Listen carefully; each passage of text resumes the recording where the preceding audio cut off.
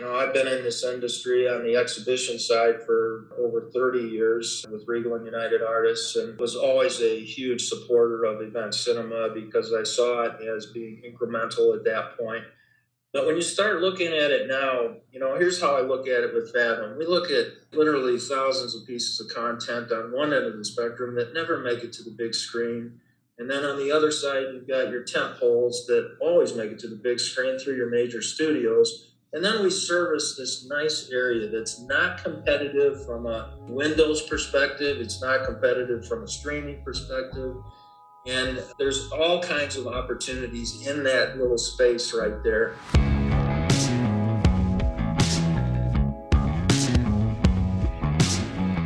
This is the Box Office Podcast. I'm Daniel Luria, the editorial director of Box Office Pro, the pulse of theatrical exhibition since 1920. This week, we are joined by Rebecca Pauley, deputy editor of Box Office Pro, and Jesse Rifkin, box office analyst at Box Office Pro.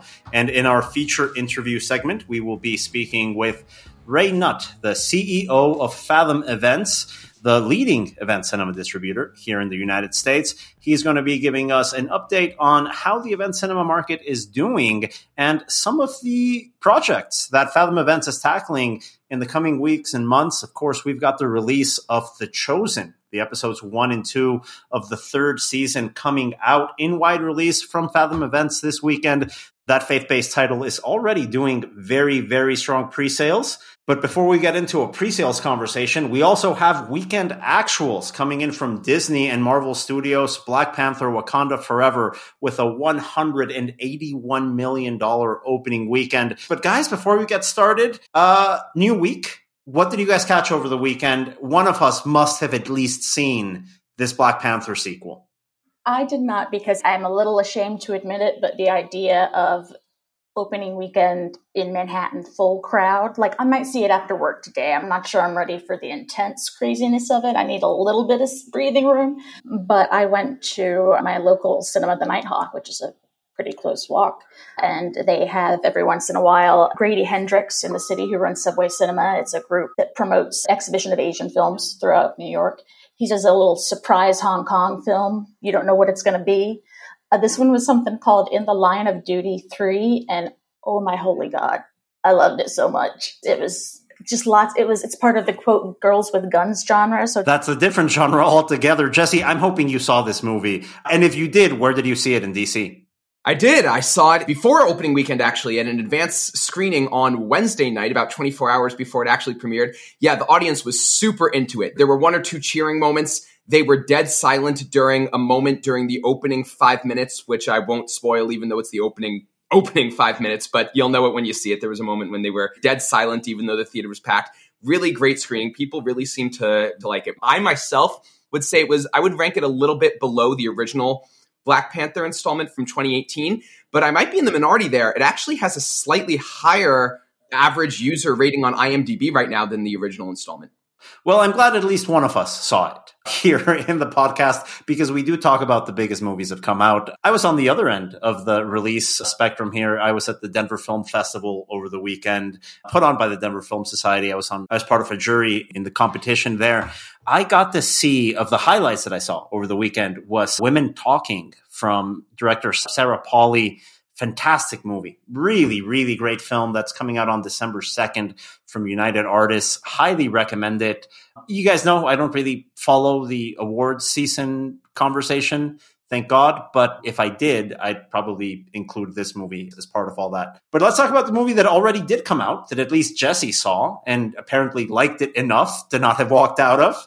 Black Panther: Wakanda Forever. Guys, it was a $181 million opening weekend domestically. Overseas, that figure was $150.3 million for a global opening weekend of $331.3 million. Domestically, the movie was out on 4,396 screens. It posted the number 4 in theater average of the year. And when we look at a comparison here, it's only Jesse, 12% behind the opening weekend of Black Panther that came out in 2018, was it, or 2019? A little bit even milder than that, about 10% behind. Now, even though sequels usually make more than the originals, this is a little bit of a tough one to judge because Again, the lead star Chadwick Boseman wasn't back. It was really difficult not only to get this movie made, but to market it. You're making a Black Panther sequel without Black Panther and without the star power of Chadwick Boseman. It was always going to be a challenge. So when we look at this box office result on opening weekend, only being 10% behind domestically, that opening weekend for the first one, I think we can all walk out of this with a smile on our face. Jesse, could you go over those audience demographics here in North America? Yeah, 52% male to 48% female, so pretty close to 50-50 there. Also, 63% were ages 25 or older. Disney did not break down the opening weekend demographics by race, which might have been an interesting number, at least at my screening, as you might expect for a movie called Black Panther with a primarily Black cast. It was definitely a primarily Black audience. I don't want to judge nationwide demographics just based on one specific showing, but it would have been interesting to see the opening weekend numbers broken down by race, but Disney did not provide those. And of course, when we look at those numbers, as we've been tracking since we came back from the pandemic, premium large format screenings have been hugely important for these type of films. Rebecca, what are the PLF results that we have so far for this title? They are, as expected, pretty good. In the domestic market, premium formats comprise 34% of the total earnings. Something that stuck out for me in the info that we get from IMAX is they've said, we're keeping it in IMAX through Thanksgiving. In some cases, it'll stay in theaters into December. You can really tell that part of their strategy, they're banking on those premium audiences and probably banking on audiences to come back and see the film in multiple formats. In terms of audiences coming back to perhaps see it again, the original Black Panther has the second highest multiple of any Marvel film at about 3.46, second only to the original Guardians of the Galaxy at about 3.53. So what a high multiple means is that audiences were coming back. Word of mouth was good. The film was still making money into its second, third, fourth, fifth weekend and beyond instead of being front-loaded. You might see the same thing here. I'm planning to see the film in ScreenX. I mean, it did debut in over 780 ScreenX screens worldwide. I saw Top Gun Maverick in theaters in that ScreenX format. I had a great time doing it. It's something that I think is really coming into its own aesthetically. I'm not sure too many titles have that. It's kind of like motion seating, right? Where early on, motion seating needed a little bit of time for people to get used to it. And by this point, you know that horror movies are going to work really well in immersive seating. You know that the Fast and the Furious movies work really, really well with motion seating. I think panoramic screens like ScreenX and ICE theaters are really finding their footing right now in the market. So great numbers here as we're looking on the PLF side of things. Internationally, Jesse, $150 million from 50 markets. Neither Russia nor China part of this, making this, I think, a bigger feat when we look at these numbers. Who is leading the chase here in terms of the international markets? It's doing well in the UK, where it's earned $15 million so far, France 13.7, and Mexico with 12.8. Yeah, good triptych of markets right there, UK, France, and Mexico. Usual overperformers when we look at these Marvel titles in theaters. And in France, it might not have come out at all. Yeah, well, that's a great point. Remember, we were covering this and our French colleagues over at Box Office Pro France were updating this conversation. Disney was threatening to say, hey, maybe we don't put this in theaters if we don't get the terms we want in the pay TV window here with the new chronology loss in France. Fortunately, it came out and French exhibitors were able to cash in. That will not be the case, as Rebecca notes, with Disney's next animated title, Strange World, which is foregoing a theatrical release in France to instead go on the Disney Plus service. Let's call it what it is, a petty protest on the windowing loss, hurting exhibitors so someone can make a little bit more money on the home entertainment side. How that makes sense, I have no idea, but hey, everybody needs their bonus, no matter who it affects in the industry at large. So let's move over to some circuit records here that we got over the weekend, guys. Rebecca, AMC reporting some very, very strong performance off this title alone. Yeah, over the weekend, they got 4.9 million moviegoers from that Thursday to Sunday corridor. That's every movie, not just Black Panther, Wakanda Forever, though, of course. Those ticket sales were the bulk of them. Fourth highest attendance weekend from them in 2022. Fifth highest since the reopening in 2020. I love my concession. I got to, kind of shoehorn this in. They actually did set a domestic record on Saturday for the most F&B sales in a November, ever, in their entire 102-year history. So Now, here would be an interesting question. 2 weeks ago on the podcast, Daniel, you interviewed the director of a new movie about food called The Menu. Do you think food and beverage sales go up for movies that are about food, like a Willy Wonka and the Chocolate Factory or The Menu? That's a good question. But actually, as you bring that up, Jesse, Cinepolis here in the US is hosting special screenings in their dine-in theaters where they are bringing a special menu for that title, The Menu. And we also know that our colleagues in a lot of dine-in cinema chains also have special menus tied to specific films and drink specials. I think it's a cool quirk. But yeah, I think in terms of what helps drive concession sales, people filling those seats one showtime after another. And we were looking at the showtimes here for Black Panther, Wakanda Forever, just dominating most of the marketplace in North America, if not the world. Cinemark, another multinational circuit that saw a lot of benefit from those ticket sales. Rebecca, that circuit also had some records. Yeah, like AMC, like North America as a whole, it was the chain's biggest November opening. The CEO, Sean Gamble, specifically pointed out that premium formats were a big driver there. I'm not giving specific numbers, but citing D-Box, ScreenX, and Cinemark's own proprietary PLF format, Cinemark XD. A stat that really stuck out to me, though, if you look at opening weekends, Black Panther Wakanda Forever actually made more at Cinemark, taken as a whole, than the first Black Panther did, which I think is a real testament to the way that the company has grown and really put effort into firming up their brand. Yeah, and again, it's worth noting that it made more at Cinemark than the original installment did, even though the sequel overall made about 10% less than the original installment did. So that's doubly impressive. But it's fantastic to hear news that the major circuits are doing well with this title, especially coming into a bit of a lull, I think, from here up until the release of James Cameron's Avatar, The Way of Water. So for the coming weeks, we're really going to be busy looking at those expansions from limited releases, what the platform titles end up gaining in terms of screen count. Very important, not only for art houses, but I think for the rest of the industry to have a balanced schedule. And we do have an update here from one of those platform releases. Jesse, Steven Spielberg's The Fabelmans from Universal Pictures came out this weekend in platform release. What was the performance of that title? Superb. We mentioned earlier that Wakanda Forever had the number 4 per theater average of the year so far. Well, The Fabelmans was only one spot behind it at number 5. That's right. 2 of the top 5 per theater averages of the year so far happened in the exact same weekend. You don't often see that happening. Yeah, The Fabelmans was in 4 theaters in New York City and Los Angeles, making about $161K. That's about $40.2K per theater, a little bit behind Wakanda Forever, which was about $40.9K per theater. And the number 1 is still Everything Everywhere All at Once. I don't really see anything beating that one in terms of per theater average this year. What a success story. Yeah, really, really special, I think, for the industry to have an original title like that. Break through. It became A24's highest grossing film of all time. And that's an example of having that diversity in the schedule, Rebecca. It's something you always bring up. It's great to have these blockbusters. We don't want to talk about $700 million movies all year. We need a little bit something else. Because when we see what happens when suddenly those $700 million movies aren't coming out anymore, and it's scary. Scramble. Yeah. So original IP, independent cinema, more art house cinema, and event cinema, which has done really well with just going at a whole bunch of different genres and verticals, from concert films and actual, kind of fan-friendly movie events like with Clerks 3.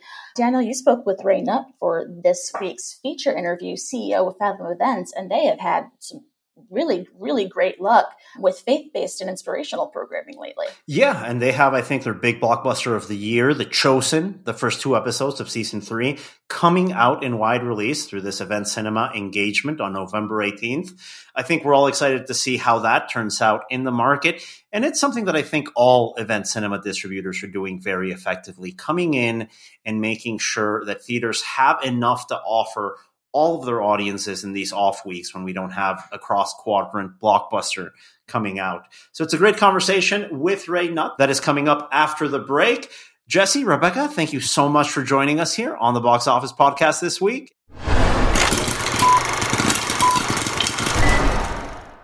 Fathom Events is the recognized leader in event cinema and one of the top distributors of content to movie theaters globally.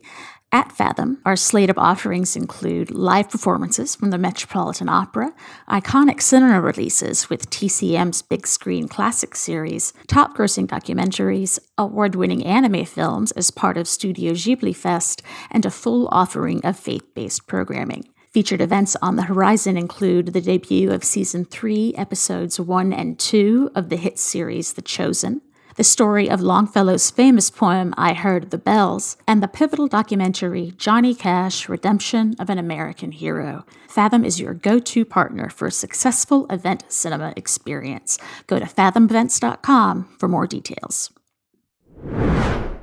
And we are here with Fathom Events CEO, Ray Nutt, joining us now here on the podcast. Ray, welcome. It's good to be with you here. Fathom Events is now coming out of, is it the strongest September you guys have ever had as a company? And yeah, September was our strongest month. It was our strongest September ever, and it was the second biggest month that we had in the history of the 17 years that Fathom's been in existence. So it was a great time for it to happen too. As you know, commercial product wasn't real strong during then, so the inventory was available. We brought great content to the table, and Exhibition really welcomed us with open arms. Let's talk about event cinema coming out of the pandemic. How is the sector doing, first of all? And then secondly, how's Fathom Events doing in relation to that macro picture? Yeah, I think macro-wise, I think event cinema is coming to its own. Business started off as a Monday through a Thursday business, and it started off with one or two play dates and maybe one or two show times, that type of thing. It's really evolved and it's coming to its own. I think coming out of the pandemic, we had an acronym here at Fathom. It was called HOPE going into the pandemic. It was the health of our employees was important to us. Optimism, we needed to stay positive. Persistence, we needed to continue on a constant basis. And then Excel, that was what the E stood for. And that's what we're in right now, is that coming out of the pandemic, we're probably going to just about double our 2021 revenue in 2022. So we're doing very, very well. I think the industry in general, the event cinema industry, is doing very well. And we're going to finish the year very, very strongly as well. So 22 is going to be a great year for us. It will probably end up compared to 2019, like everybody else compares themselves to, that last healthy year, at about somewhere between 70 and 75% of 2019 numbers. So yeah, that's a recovery, I think, alongside the pace of the rest of the industry, as we all try to get back on our feet. And part of that is innovating. Part of that is trying things out in this new paradigm of theatrical distribution and exhibition. For the first time ever, Fathom Events is taking some of its event cinema programming internationally. Let's go into that, because I think this is a big step for Fathom Events as a company that we've always known to be a leader domestically, but internationally, as you know, event cinema is extremely competitive. What led to that decision, and what have been your early insights into that experience? Yeah, you're right in that Fathom has traditionally been a leader in domestic distribution of event cinema content. And I think, you have to look at growth opportunities. And that's what we did. We sat down as a leadership team and we said, we're doing a really good job domestically. Where are those opportunities out there? And of course, international surfaced first and foremost. As you know, AMC, Cinemark, and Regal are our owners, and they have international assets, but it's mainly from a competitive standpoint. I think when you're looking at acquiring content in this day and time, the world is getting smaller and smaller. And so in order to acquire content, you have to be competitive in the international market. So yeah, we're taking, for example, The Chosen to several English-speaking countries, UK, Canada, Australia, New Zealand. And, we're dipping our toe in the water. It's going very, very well so far. And by the way, you have to be very, very smart about acquiring content and getting the international rights to it, because not every territory around the world is going to perform the same. So we're very, very selective in our research in terms of where to take content internationally. Now, if we look at those affiliates that you guys have added on, it's not just the international side. I think overall it's been over 400 partner theaters that you've added since coming back from the pandemic. What has led to that growth, and what does that growth look like from a geographic basis? So we have about 1,100 theaters that are on our proprietary network, our satellite network called the Digital Broadcast Network, DBN, and it goes to about 2,200 screens in those 1,100 theaters. I was just speaking about the growth opportunities for us. One of the other growth opportunities was to go out and say, well, for a piece of content that is going out not over the network, but through DCPs, which we do distribute a fair amount of content through DCPs. Obviously, all you need is a digital projector to accept the DCP, just like a regular movie. So we identified so far about 400 different theaters that do not have our network, and we've come up with a program called DCP Only. It's been accepted extremely well. I can tell you with The Chosen, we are going into a massive amount of theaters that are not on our network. They're DCP. That's being distributed, that particular film, via DCP. So it's been a real opportunity to go into underserved communities. It's been an opportunity to go into communities where we have our network there, but there are theaters out there that want our content. So it's been all incremental, and to be a little more flexible to allow theaters to participate with our content outside of our network has been wonderful. Now, in that experience, you also have to look at what has worked on screens and what hasn't been working. What's your balance? What do you make out of the sort of content that has been working for Event Cinema partners versus the ones that really aren't performing as much right now?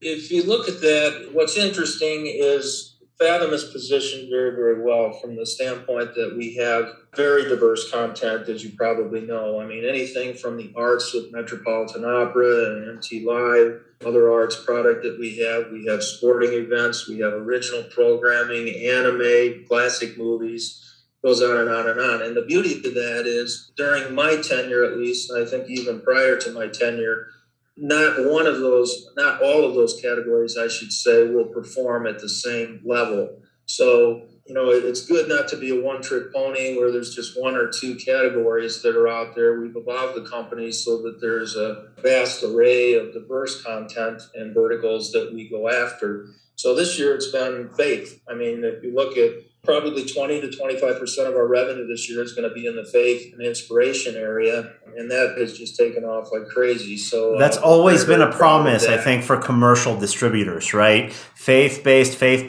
It's really tough to crack, and we've seen some examples from mainstream distributors, some titles, but it seems like Fathom, through the Event Cinema model, it's really well positioned as opposed to, say, a 3-week plus theatrical run by advertising it, right? A good example of that would be, for example, we just came off a run with Lifemark, and that was with the Kendrick brothers and Kirk Cameron. They produced the picture, and it's a fantastic picture. But, the Kendrick brothers do pictures, historically, like Fireproof and so forth. If you look historically, all of their pictures have done between $30 and $70 million. So we looked at that, and then we looked at, we had a relationship with Kirk Cameron, where we've done a number of different events with him. And we said, let's go out with this for kind of a limited distribution. So it was like 5 days that we went out with it. And there was a ton of holdover. I think it held over for something like 20 days or 30 days or something like that. But it did over $5 million for us. And in the event cinema space, that's, those are pretty good dollars. That's pretty good revenue. And, just as importantly, I think it was a picture that moved a lot of people, and that's very important to me, both personally and professionally, that not only are we selling a lot of tickets, but we're educating, entertaining, changing the lives of people with content that we put on the screen. And that certainly was the case with Lifemark, and certainly the case with The Chosen. Messengers last Christmas, and it's going to be the case with The Chosen here on Friday when we go out with The Chosen Season 3, Episodes 1 and 2. And we've also seen a lot of the groundwork that Event Cinema has done in certain genres, like anime specifically, now growing into wider release. Anime used to be something that you'd see in Event Cinema here and there. Now it's something that every studio is fighting to get these sort of titles and open them wide to $10, $15, $20 million. How has that genre evolved? As studios are now getting into the anime game, it's no longer a specialty product. It's a wide release game now.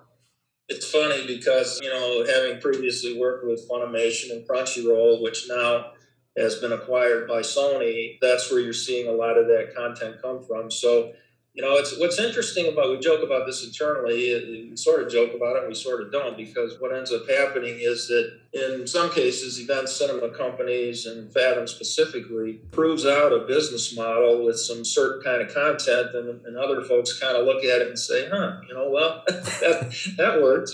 Maybe we'll make this into something much, much bigger than event cinemas. So, but anime is a great example. We still have a great relationship with G Kids. We run a festival every year. We just came off the festival this year, and we got a picture coming out called Evangelion with them, which is going to produce some very significant ticket sales. So, the anime crowd, they just keep coming back and back and back. When you bring back these Spirited Away titles and Howls and different other titles that we have out there, they just keep producing $1 million plus every single year. So it's a gift that just keeps on giving.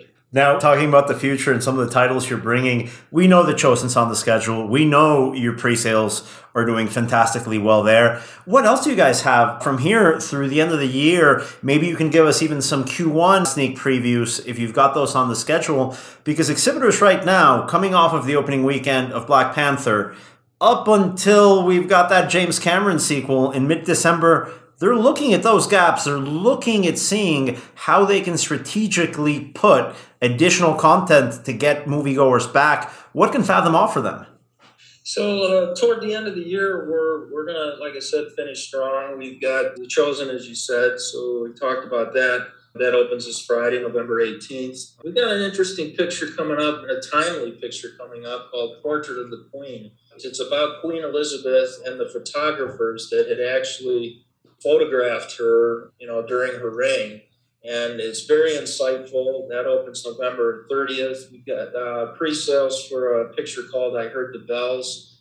That's opening up December 1st through 4th. That one is selling very, very strongly. We're bringing back the 40th anniversary of Dark Crystal. That's coming up December 4th and 7th.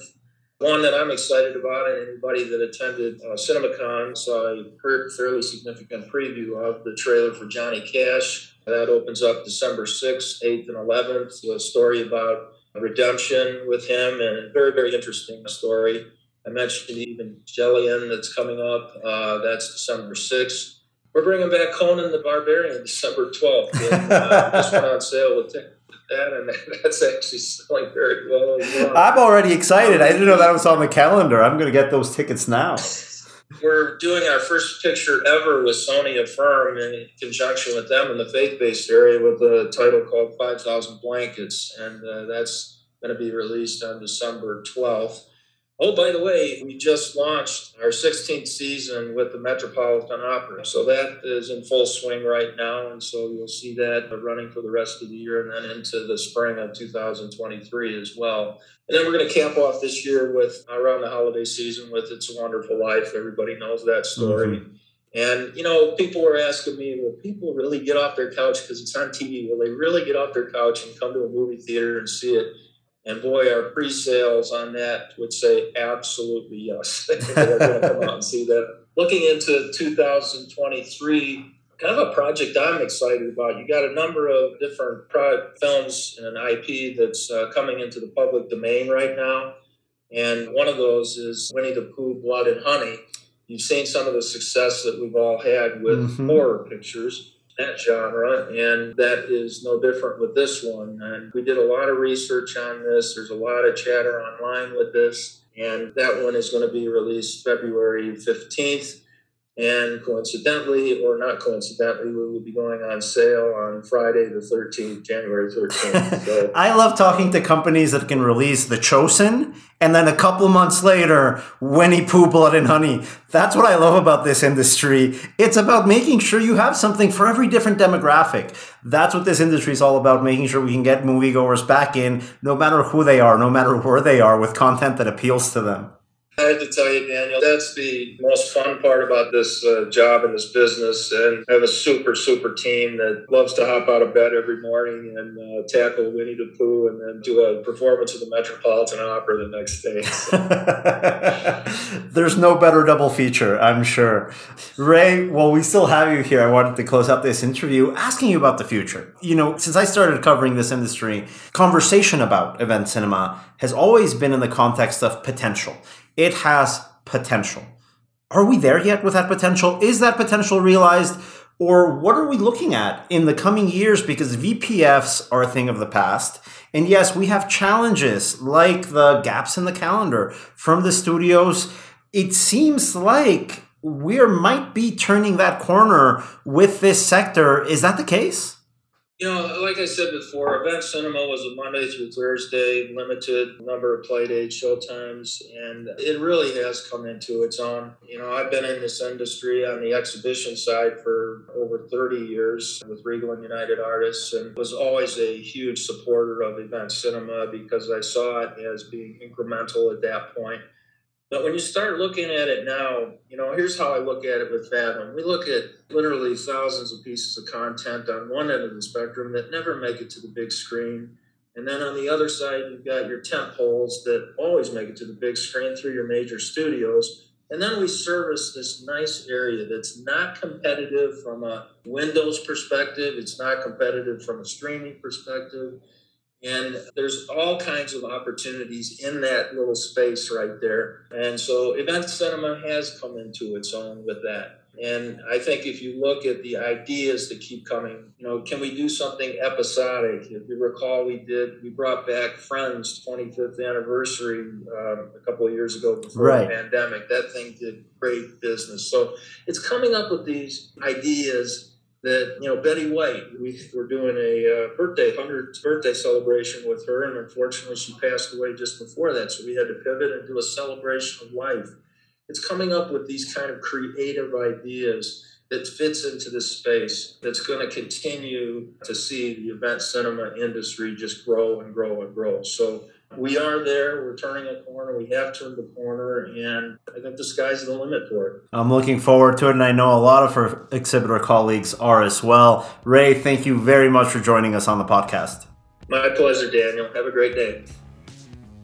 And that about does it for this week's episode of the Box Office Podcast.